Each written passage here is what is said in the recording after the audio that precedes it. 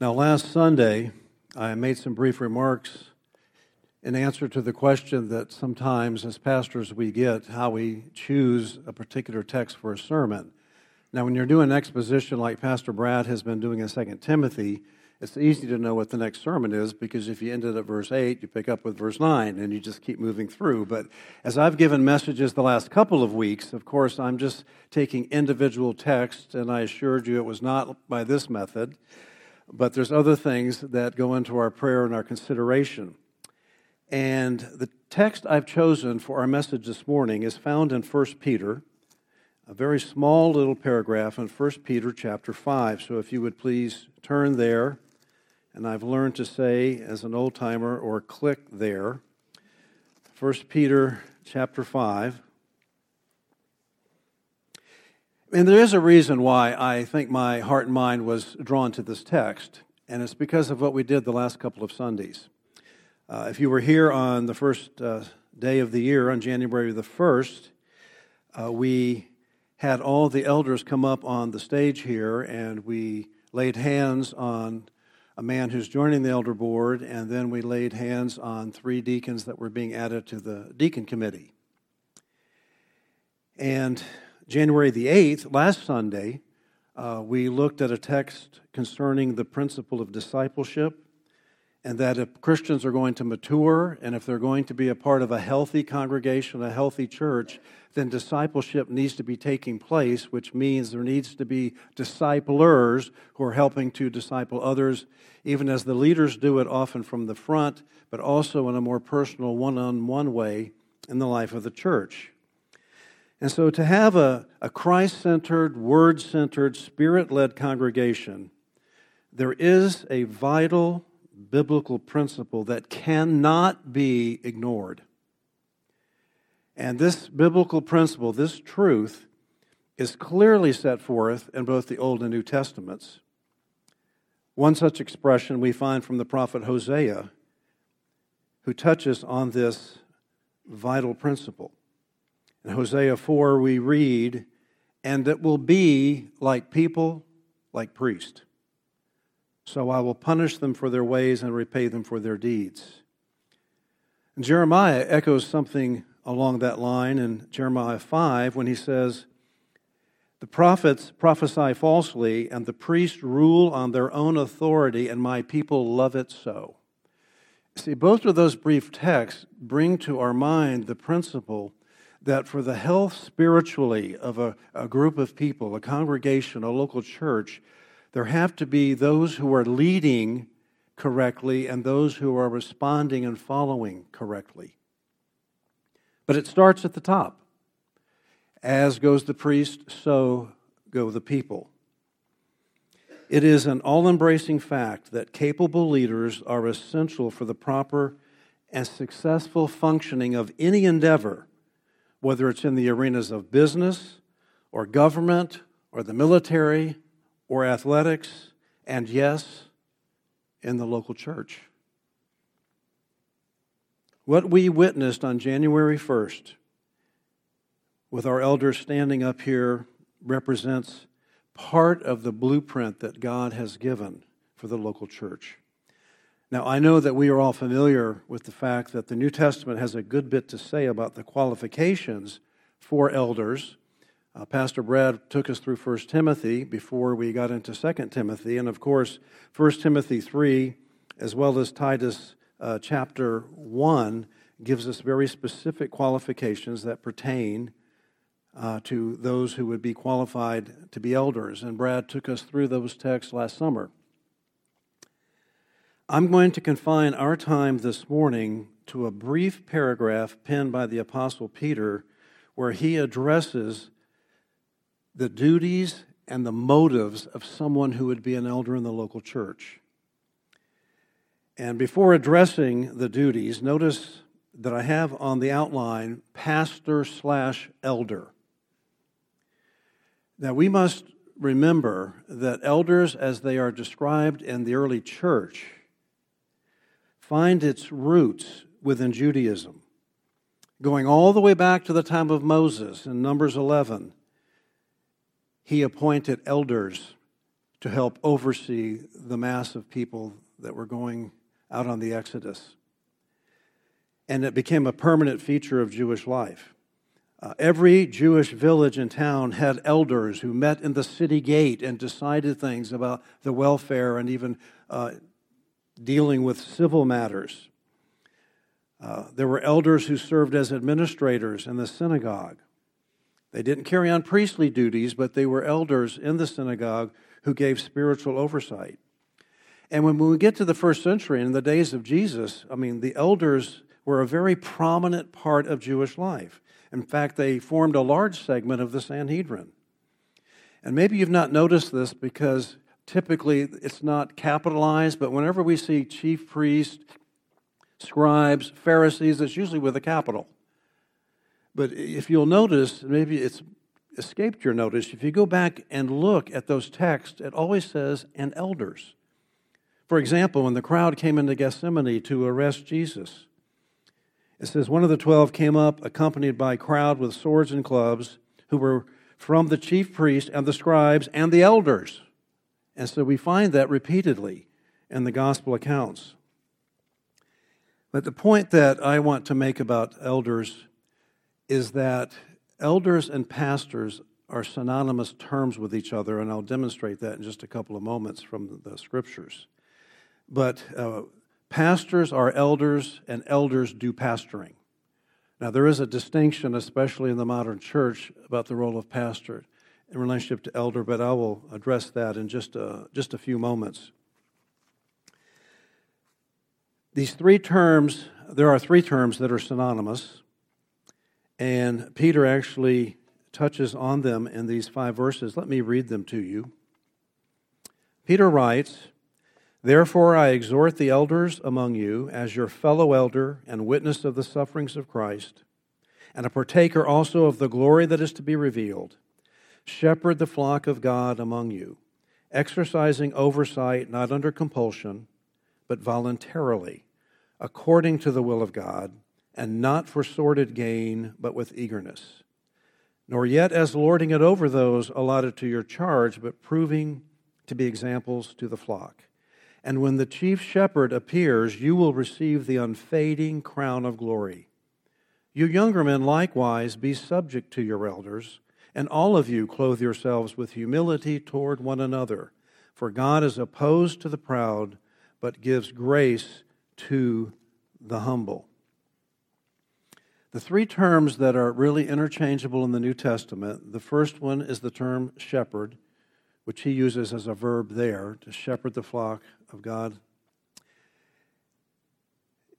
Obviously, one who tends a flock of animals, sheep, frequently in the New Testament. The second term is one that's often just translated as elder, and in this case, Peter uses the word presbyteros. The only reason I mention the Greek word because you can make the connection with the English word Presbyterian comes from that word. And the feminine form of it is in that passage we read in Titus last week about older women, because actually the term elder, its most basic meaning is just an older man. And then, of course, it sort of morphs into describing an older man that is a mature man. And I hope I qualify. Well, I qualify for one for sure. I'm the older man at this stage, but also hopefully a mature man as well. And so it's used of spiritually mature men and leaders, similar to the roots that it had in the synagogue. And the other term, again, I'm going to mention the Greek word because you'll recognize the English equivalent, episkopos, where we get our word episcopal or episcopalian. And that means an overseer or a guardian, and sometimes is translated as bishop.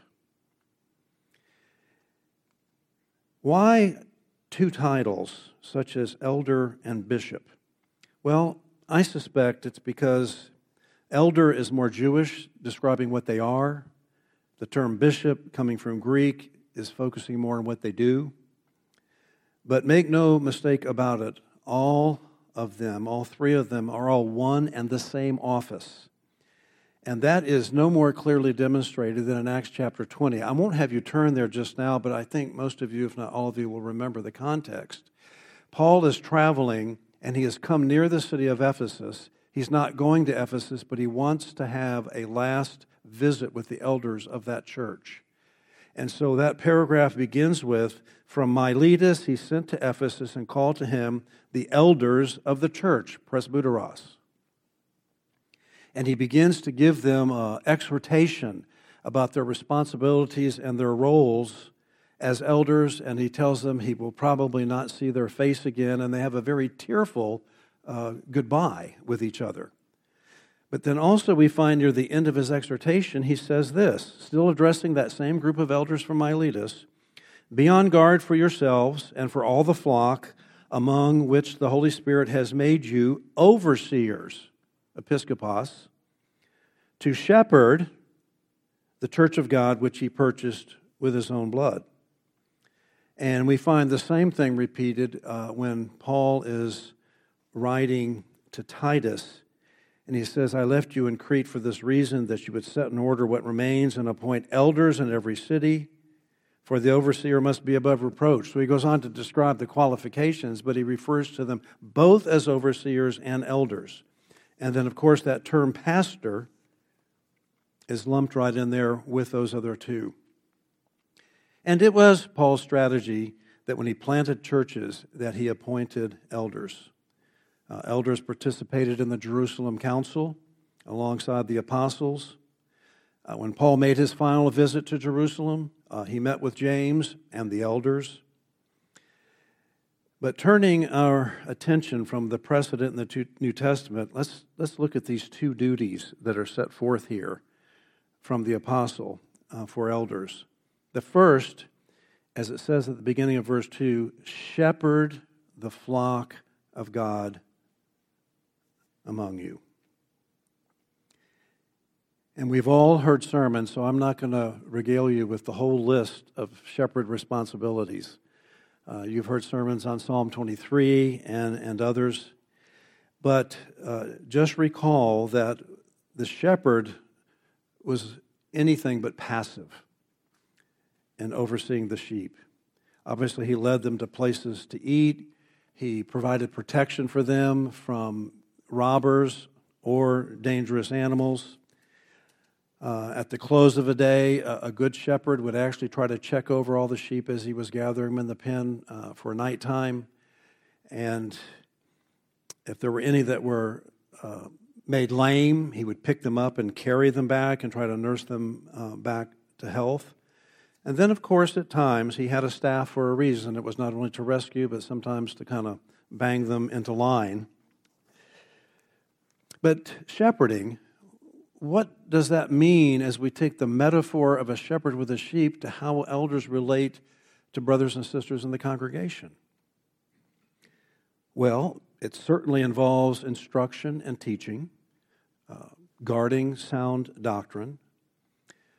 Elders give guidance and oversight and maintain church order and the ministries under our oversight. Shepherding involves encouraging discipleship. It involves praying for the congregation as well as teaching them how to pray. Elders are called upon to lay hands for physical healing, according to the teaching in James chapter 5. At times, it's painful for all involved, but at times the elders exercise discipline when there is a member who is habitually sinning without repentance. They cannot continue to function as a normal part of the body if they're going to pursue a lifestyle that contradicts how a Christian is supposed to live. And then, of course, shepherds, and particularly pastors amongst the shepherds, pray and dedicate babies. We perform weddings. We officiate funerals. Or as one English pastor who's been a good friend of mine, he referred to the baby dedications, wedding, and funerals as hatches, matches, and dispatches. But basically what we're talking about is soul care. It's caring for people's soul is what shepherding the church is about. When you come to the end of the book of Hebrews in chapter 13, the writer makes that very point when he says, obey your leaders and submit to them, for they keep watch over your souls as those who will give an account. This is such a rich concept. In fact, I find myself perplexed, if not irritated, with a pastor who, I don't know if it's still the case, but for a good number of years, he has the largest multi-site church in the country. And he's piped in via video to these congregations spread around the country.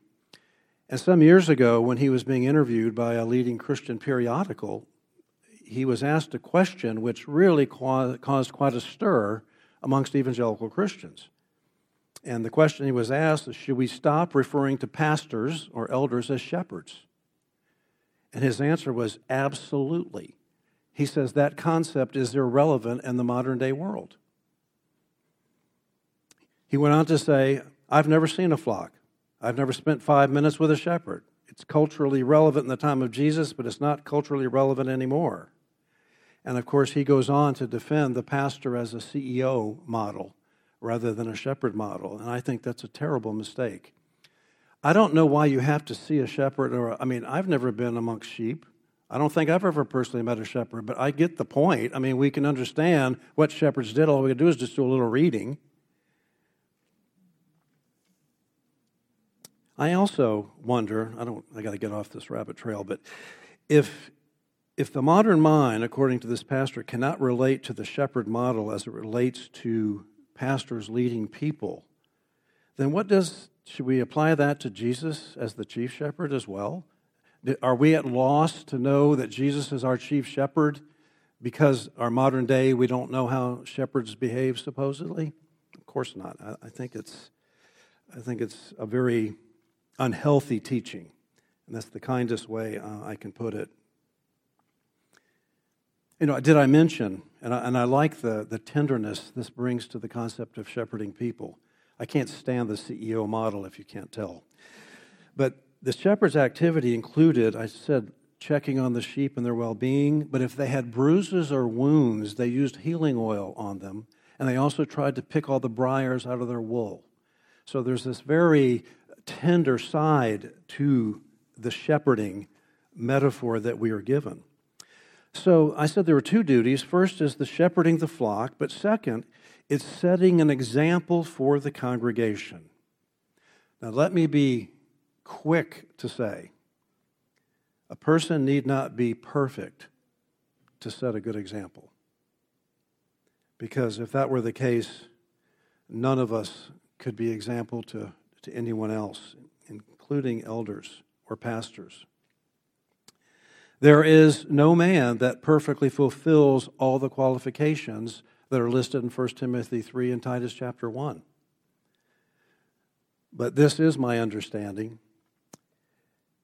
Those qualities that are listed in 1 Timothy 3, and we're not taking the time to reread those this morning, they must be demonstrably present in a man's life, and the trajectory of his life must reflect that these qualities are ever increasing, that he is growing in them.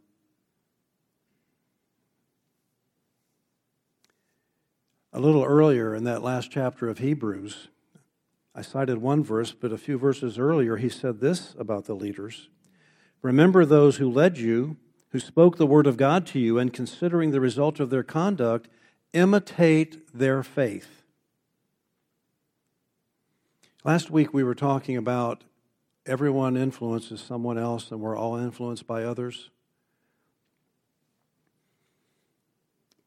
Well, here the writer to the Hebrews is saying that we should imitate the faith of our leaders, and leaders should set an example, as he says here in these verses in 1 Peter chapter 5. The word for imitate is the word where we get our English word mimic. That there should be things we are seeing in our brothers and sisters in Christ, and especially in our pastors and elders, that provoke us and spur us on to emulate them with the important caveat that when Paul asked people to imitate him, I think I quoted this last week, but it bears repeating. Paul said, "Be imitators of me as I am of Christ." So to the extent that someone is living Christ-like in those things, we do want to try and emulate them. And elders are given the task of being sure that we are setting that example. And as important as these two duties are, shepherding and setting an example, it's also important that an elder or a pastor possess the right motivation for functioning as a pastor or an elder. That is, elders are to have a shepherd's heart. And he says, with eagerness. Did you see that at the end of verse 2? They're to desire it with eagerness. That is, willingly, freely, heartily, cheerfully. And then he adds, voluntarily, according to the will of God. Eagerness and voluntarily, here in these verses, are juxtaposed or contrasted with motives that should not be present. There's certain things that should be absent in someone's motivation to serve in leadership in this way. And he mentions three of them. The first is that it shouldn't be a task or an office that is taken under compulsion. That is, we should not happen to be twisting someone's arm to coerce them to accept becoming an elder. There are, in some churches, at times a desperate need for leaders, and they often don't have many people who are volunteering. And so they may lean on someone who will begrudgingly say, almost as if to say, well, I guess someone's got to do it. That's not the attitude you want to have when you're stepping in to a position of spiritual leadership in the church. And of course, there are some that see it almost as an unpleasant or a grim duty to take on. Last spring, our older son who lives in Brazil and has been very involved in a Presbyterian church there, he was approached by leaders last spring about would he consider being an elder in the church. And he was sharing this with another man in the church who had served many, many years on the elder board. And this man said to him, "Oh, I feel sorry for you." I mean, what a strange remark to make, because I've been to this church. It's not like a problem-ridden church. It's a fairly healthy, good church with good Bible teaching. But for some reason, this man saw it as a burden, and he actually felt sorry for my son that he would be asked. Secondly, not for sordid gain. ESV says shameful gain. NIV says dishonest gain. I wouldn't use it because it doesn't connect today, but I love the sound of it. The King James Version says filthy lucre. I mean, you can't just say filthy lucre, you have to say filthy lucre. It just kind of makes you notice how rotten it is. Obviously, he's talking there that there cannot be this motive of profit, that somehow there's going to be a financial profit for me if I step into this position of responsibility. And in a practical way that I apply that principle, and I say to all of you that make up this congregation, we should never see our fellow believers through a lens of being potential customers. Something that would generate personal profit, in this case to the elder, because of whatever his vocation is. For example, realtors, insurance agents, someone wanting to network in business, builders. Now, don't misunderstand. I mean, if a builder is in our church, and I'll use that example because I don't know of any builders, but if there's a builder in our church and you've heard they're a builder and you approach them, great. But if he's here passing out his business cards, that's something different. That you cannot have that as a motive for being an elder, and it must have been going on, or Peter wouldn't have addressed it to make sure that is absent. The third thing he mentions is not lording it over people. Of course, we know lording it over someone, as the ESV handles it, as being domineering. And it's meaning to be heavy-handed or bossy or dictatorial. And some pastors and some elders, by personality, have to really guard against this, because some people like being boss. Some people like being the head honcho. And it's not that we don't welcome the opportunity in a good sense to serve and to lead, but when it's rooted in the fact that you want to be in control, that's dangerous. True story. Back when I became a Christian in the late 60s on into the 70s, there was a Bible teacher of a fairly well-known church back then in Texas. And the pastor of the church was a very strong leader and an expository Bible teacher, but very authoritarian. I knew people who had attended the church. On one Sunday, a friend of mine was there, and let's just say if I glanced over and I saw Ed whisper something to Ellen in a moment, he would have stopped and said, "You, leave. If you're going to talk while I'm talking, leave." And this was kind of the personality of this guy. When he was called to the church, and I can't remember how big it was, but I think they had like 15 or 18 elders. And apparently, when they called him, the elders voted, but they were not unanimous. And at his first elder meeting, he said, "I understand that a few of you did not vote for me to come. I think we need to be men and just kind of step up and identify yourselves if you voted against me." I can't remember the number. 3 or 4 men raised their hands. He said, "I expect your resignations by the end of the day." Well, for some reason, that guy comes to mind when I read, "not lording it over those allotted to your charge." I think you're getting the sense of what this is about. Because elders are to lead by example, and that example includes humility. It includes a spirit of a servant's heart. And this is a balance, speaking for myself as a pastor, it's a balance for all of us in leadership. Because on the one hand, Paul says to Timothy, if any man aspires to the office of overseer, it's a fine work he desires to do. So it's a good thing to have a heart that I would like to one day be an elder and help shepherd God's people and care for the church.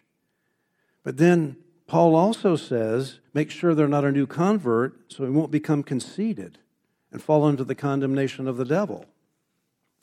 And so you've got the continuum there where it's a good thing to do, but if you want it so badly that you're just not going to be satisfied unless you're one of the ones up front. And then on the other hand, there is the danger of ego, of course. So there should be a desire to, and this is the most prominent motivation of all, and it should be the motivation of every Christian, frankly, and that is to please the Lord. He says, "And when the chief shepherd appears, you'll receive the unfading crown of glory." As elders and pastors, we are to see ourselves as under shepherds, under the shepherding of the Lord Jesus Christ.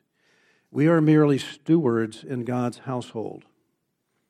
In fact, he says in verse 2, according to the will of God, or as God would have it, some translations have. But that verse I read from Hebrews 13 a moment ago, remember it said, they will give an account.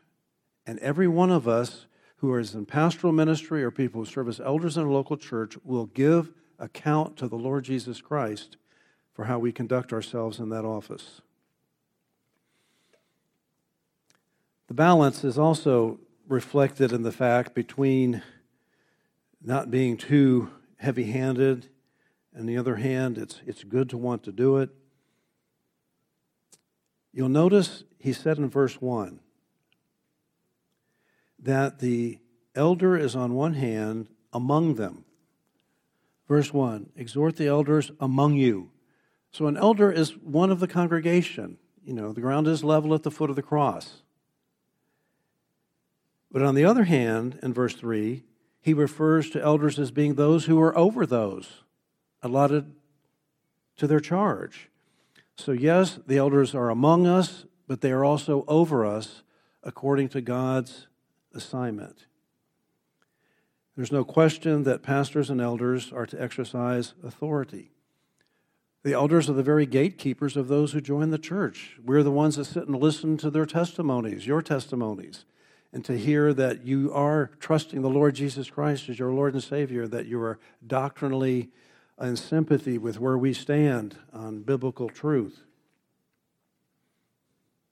But both the sheep and the shepherds must understand the necessity of both roles.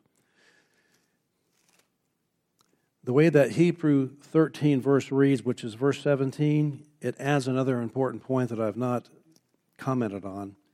Obey your leaders and submit to them, for they keep watch over your souls as those who will give an account. Let them do this with joy and not with grief, for this would be unprofitable for you. Over in 1 Thessalonians chapter 5, Paul adds this comment. We request of you, brethren, that you appreciate those who diligently labor among you and have charge over you in the Lord and give you instruction, and that you esteem them very highly in love because of their work. Live in peace with one another. I noticed in this text, as well as the Hebrew 13 verse 17 text, that both statements include the idea that there needs to be peace and harmony between the leaders and those in the congregation.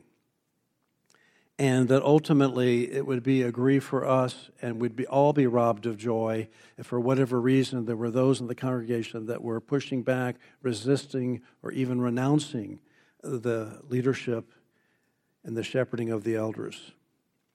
Now, if any of you are visiting, we've not had this dilemma in the history of our church. I'm not speaking from any immediate concern at the chapel, but hey, I've been doing this for 44 years, and so, you know, it can happen from time to time that the harmony is not there.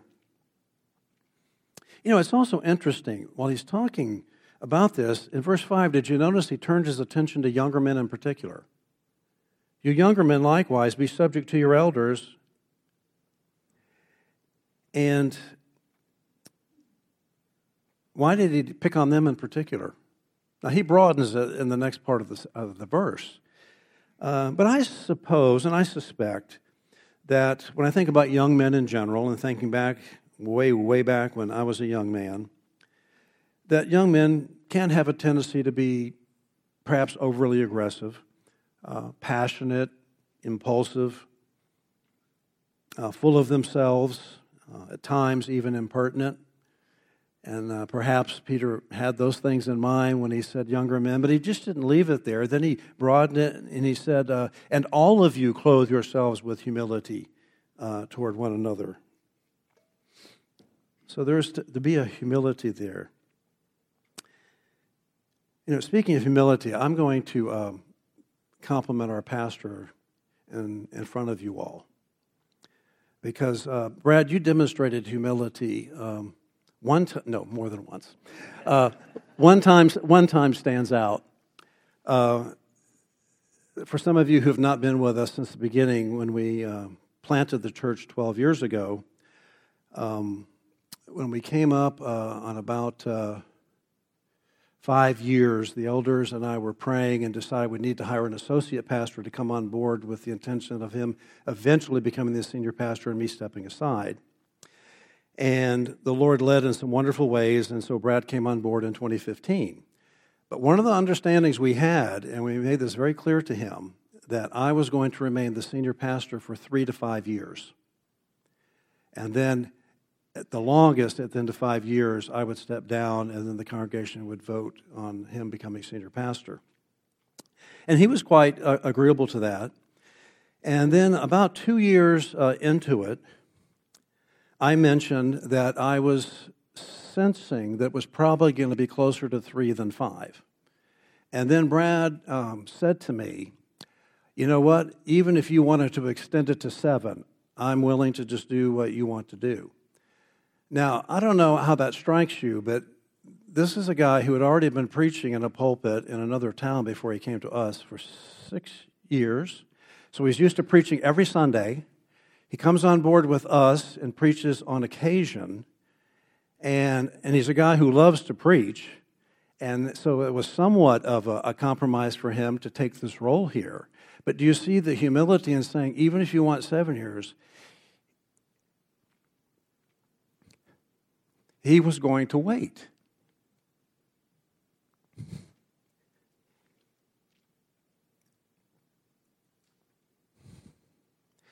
That was a gift to me, and also a good reminder to me about how any of us approach ministry and spiritual leadership. Sometimes we can become very territorial, and I didn't want to be the guy, like so many of my colleagues in my generation, who just don't know when it's time to let go. I remember I was at a pastor's conference, and a guy was talking to us about retirement and insurance in one of these sessions. It was boring as all get out. But anyway, he was talking about, but one thing got my notice. He said, I know a lot of you guys want to preach till you're 90 and you die in the pulpit, but the problem is going to be finding a church that's willing to pay you to do it. And so, but I just wanted to be sensitive for the Lord about what does the church need, where are we going, and I decided, at that point, and the elders agreed with me. And then in 2018, it'll be 5 years ago this May 1st, Brad became the senior pastor. And so, but his disposition on that is maybe something you were not aware of. The elders were, but I think you all should know that about your pastor. Now, most of what I have said so far has focused on these reciprocal responsibilities of pastors and elders. But some clarification is in order when it comes to understanding what differences or distinctives are there between the pastor and an elder.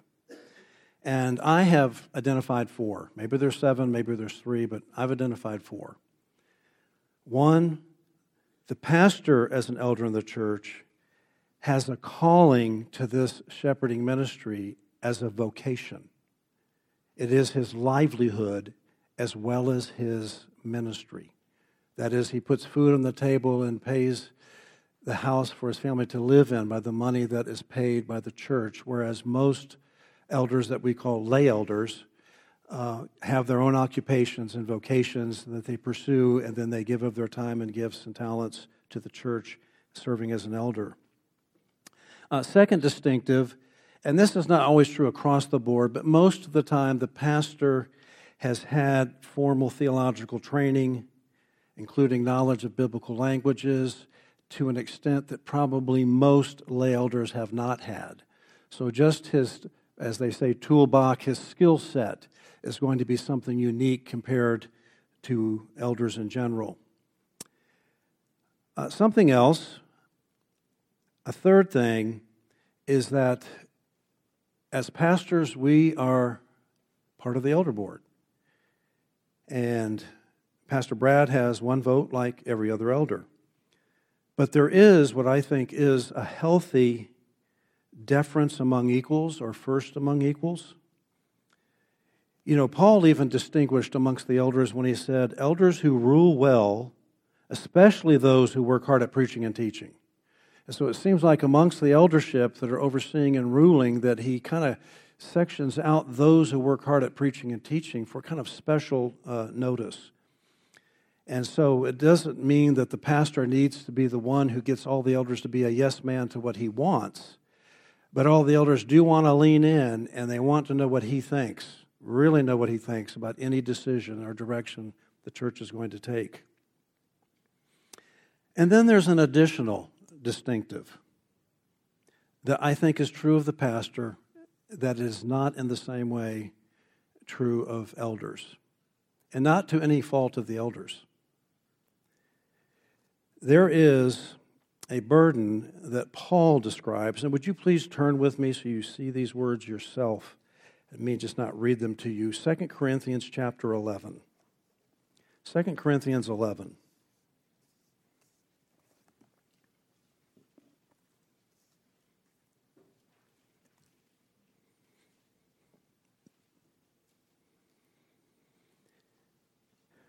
I think you'll recognize it. Paul is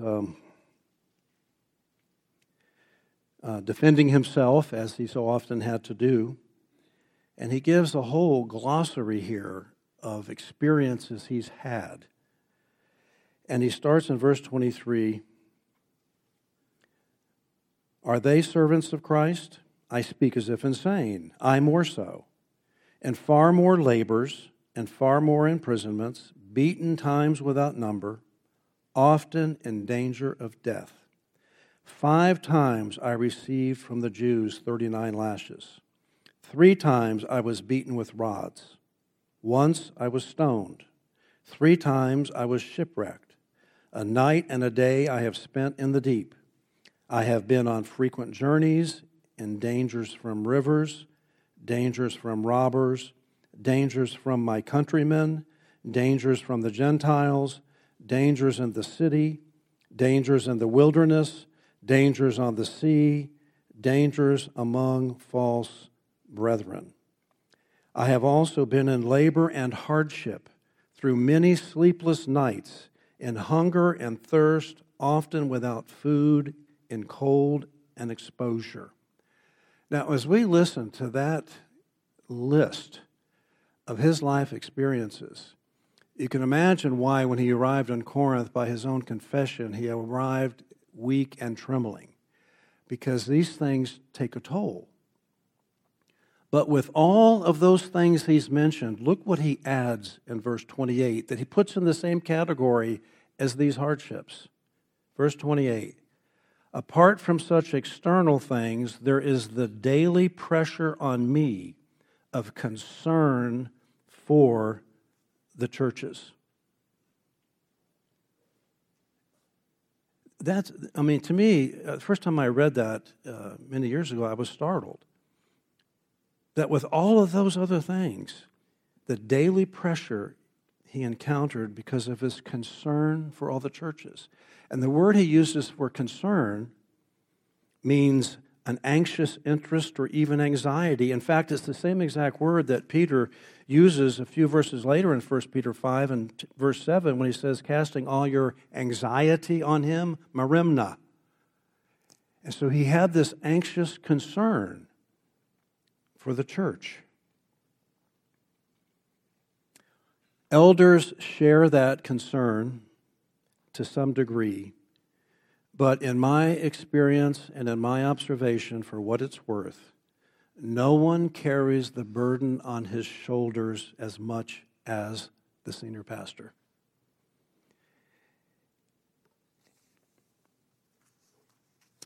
The Barna Survey Group, which is probably the most thorough and trustworthy survey organization that tries to keep its finger on the pulse of religion in America. I don't know how many it was, hundreds, maybe even a few thousand. They interviewed pastors in 2020 to 2021 in America. And then one of the questions on the survey was, in the last year, have you given real, serious consideration to quitting full-time ministry? In January of 21, 29% said yes. March of 22, 42% said yes. That in the last year, they had given serious consideration to leaving full-time ministry. And it's a long survey. I'm going to just throw one other fact at you. They asked for the top reasons in order. The top 3 reasons, the first one was stress. The second was loneliness. And the third was political division. And then when they scratched beneath the surface on that, the word COVID kept coming up. That the amount of division within congregations over how it was handled, the whole thing that's been percolating in our country now ever since this thing broke, was causing them such angst that it was getting them to the point of being just so discouraged and frustrated. Now Now, any pastor who is in a healthy situation would be quick to say that, especially as you look at the long view, that the joys and the blessings and the reward far outweigh the burdensome part of ministry. Far outweigh. But even as you know personally in your own walk with Christ, when you happen to be in the dark place for the moment, that can be pretty fatiguing and pretty discouraging as well as exhausting. I know from personal experience. I said in 2018 I stepped aside as senior pastor. Brad and the elders decided that it would still be helpful to the chapel if I stayed on staff half-time. The reason I'm injecting this is that even in the last year I've had some of you ask, so you're retired now? And that's not quite accurate. And I'm thinking if people at the chapel don't even quite clearly understand what I'm doing, I want you to know. So I am half-time with the title Pastor Emeritus. And what does half-time look like? I'm still figuring that out. But what I have done so far is I have decided to be on tap for the church 4 days a week and to take off 3 days a week. And I've had people in my life as I approach this new season of stepping aside as senior pastor who have encouraged me over and over, Richard, you can take your foot off the pedal. You can let up on the gas. You really should take a little more relaxing free time.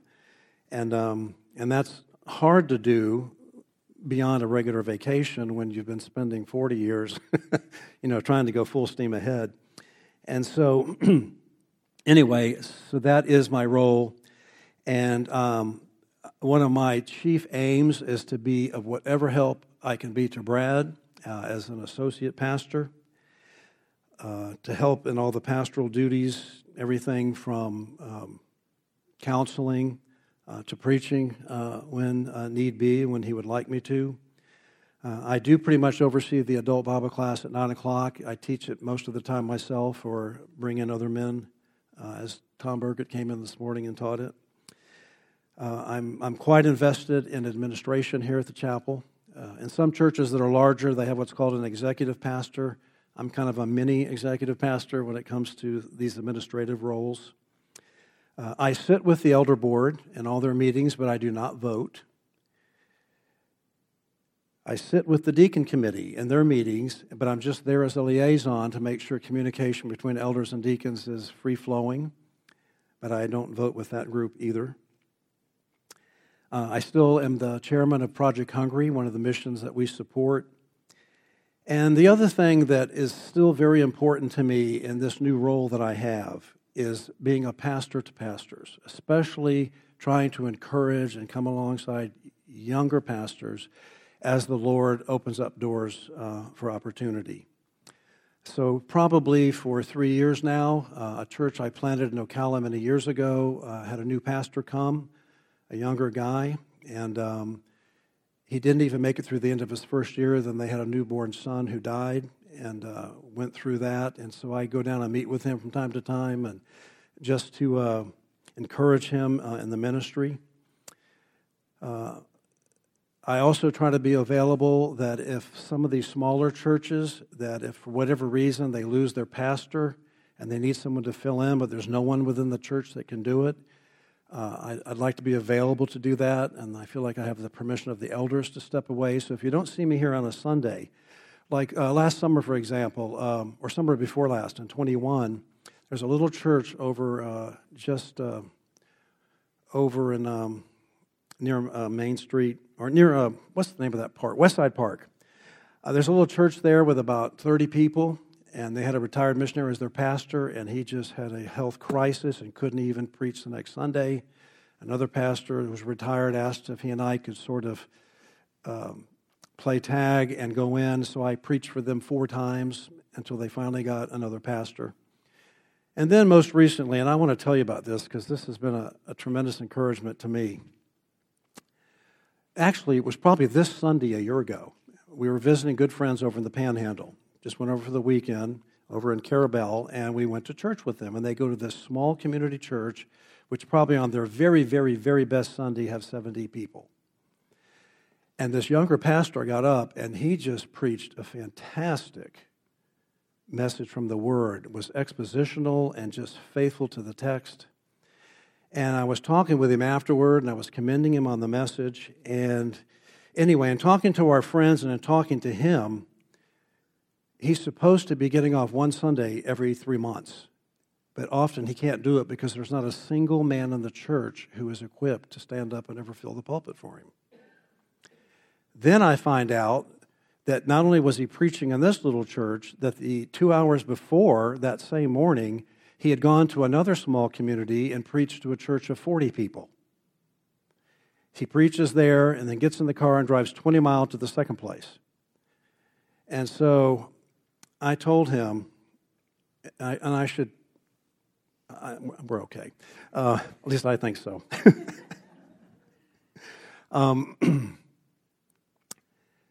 This guy is probably now 44 years old, and his story is unbelievable.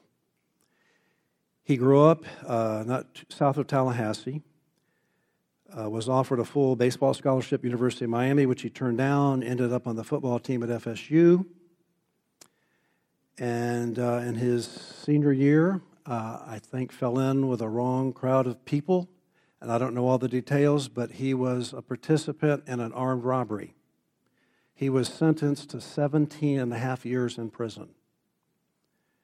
He had just been released from prison 5 or 6 years before we met him.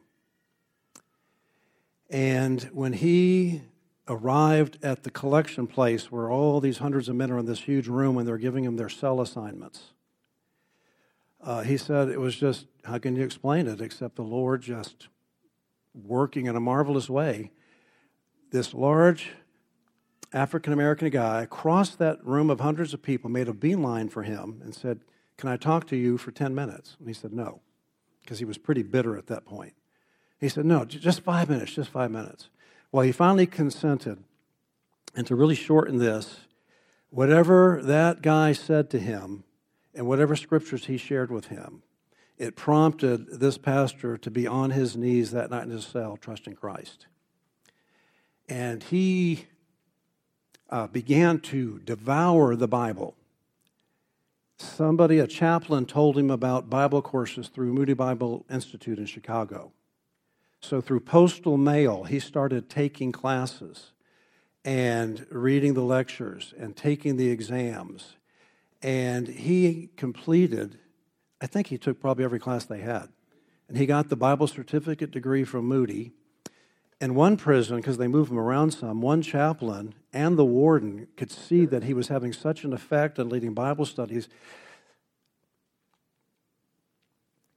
They actually cleaned out a janitorial closet and gave it to him as a study.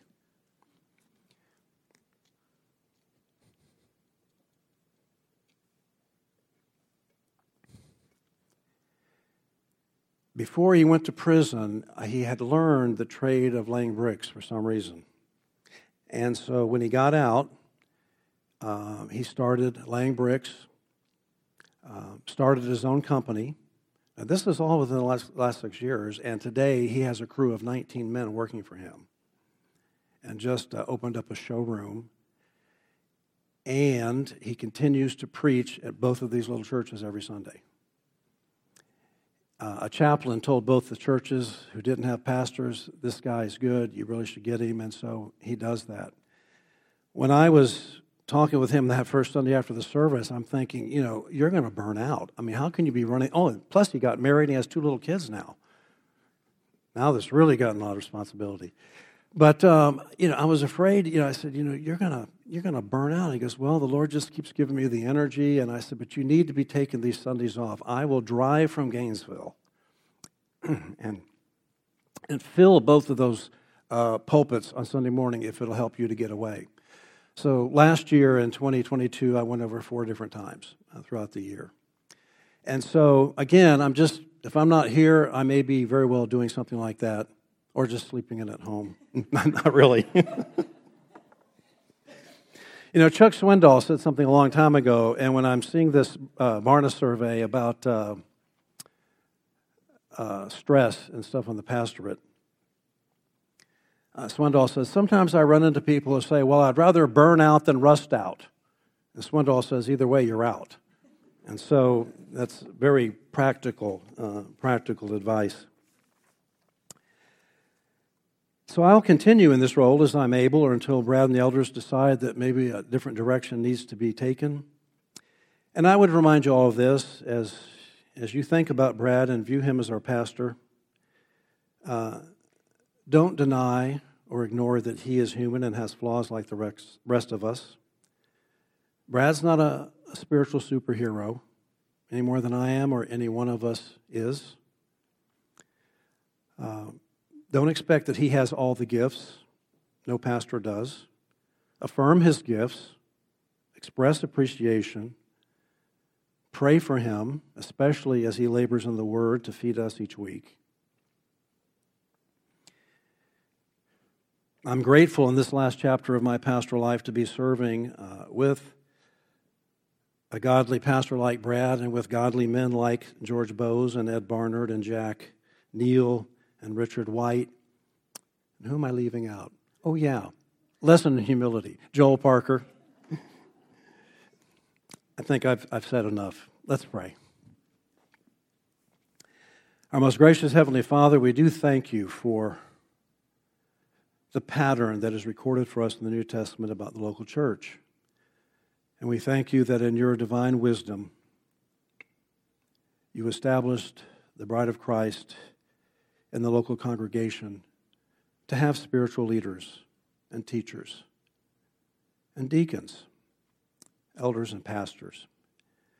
Lord, I pray that the chapel would continue to pray and ask you to raise up these people within our church, and may we never compromise what the qualities are that we're striving for and what we're called to not only do, but what we're called to be. And may our motives and our desires always be most to honor you with using the gifts that you have given us. We do thank you for Brad and his family. And I pray that when the discouraging days come, that your Holy Spirit would bring to his mind the scriptures that he studies and knows so well. I pray, too, that your Holy Spirit would continue to give him, through your word, what it is we need to hear to grow in the grace and knowledge of Jesus Christ. And we pray these things in Jesus' name. Amen.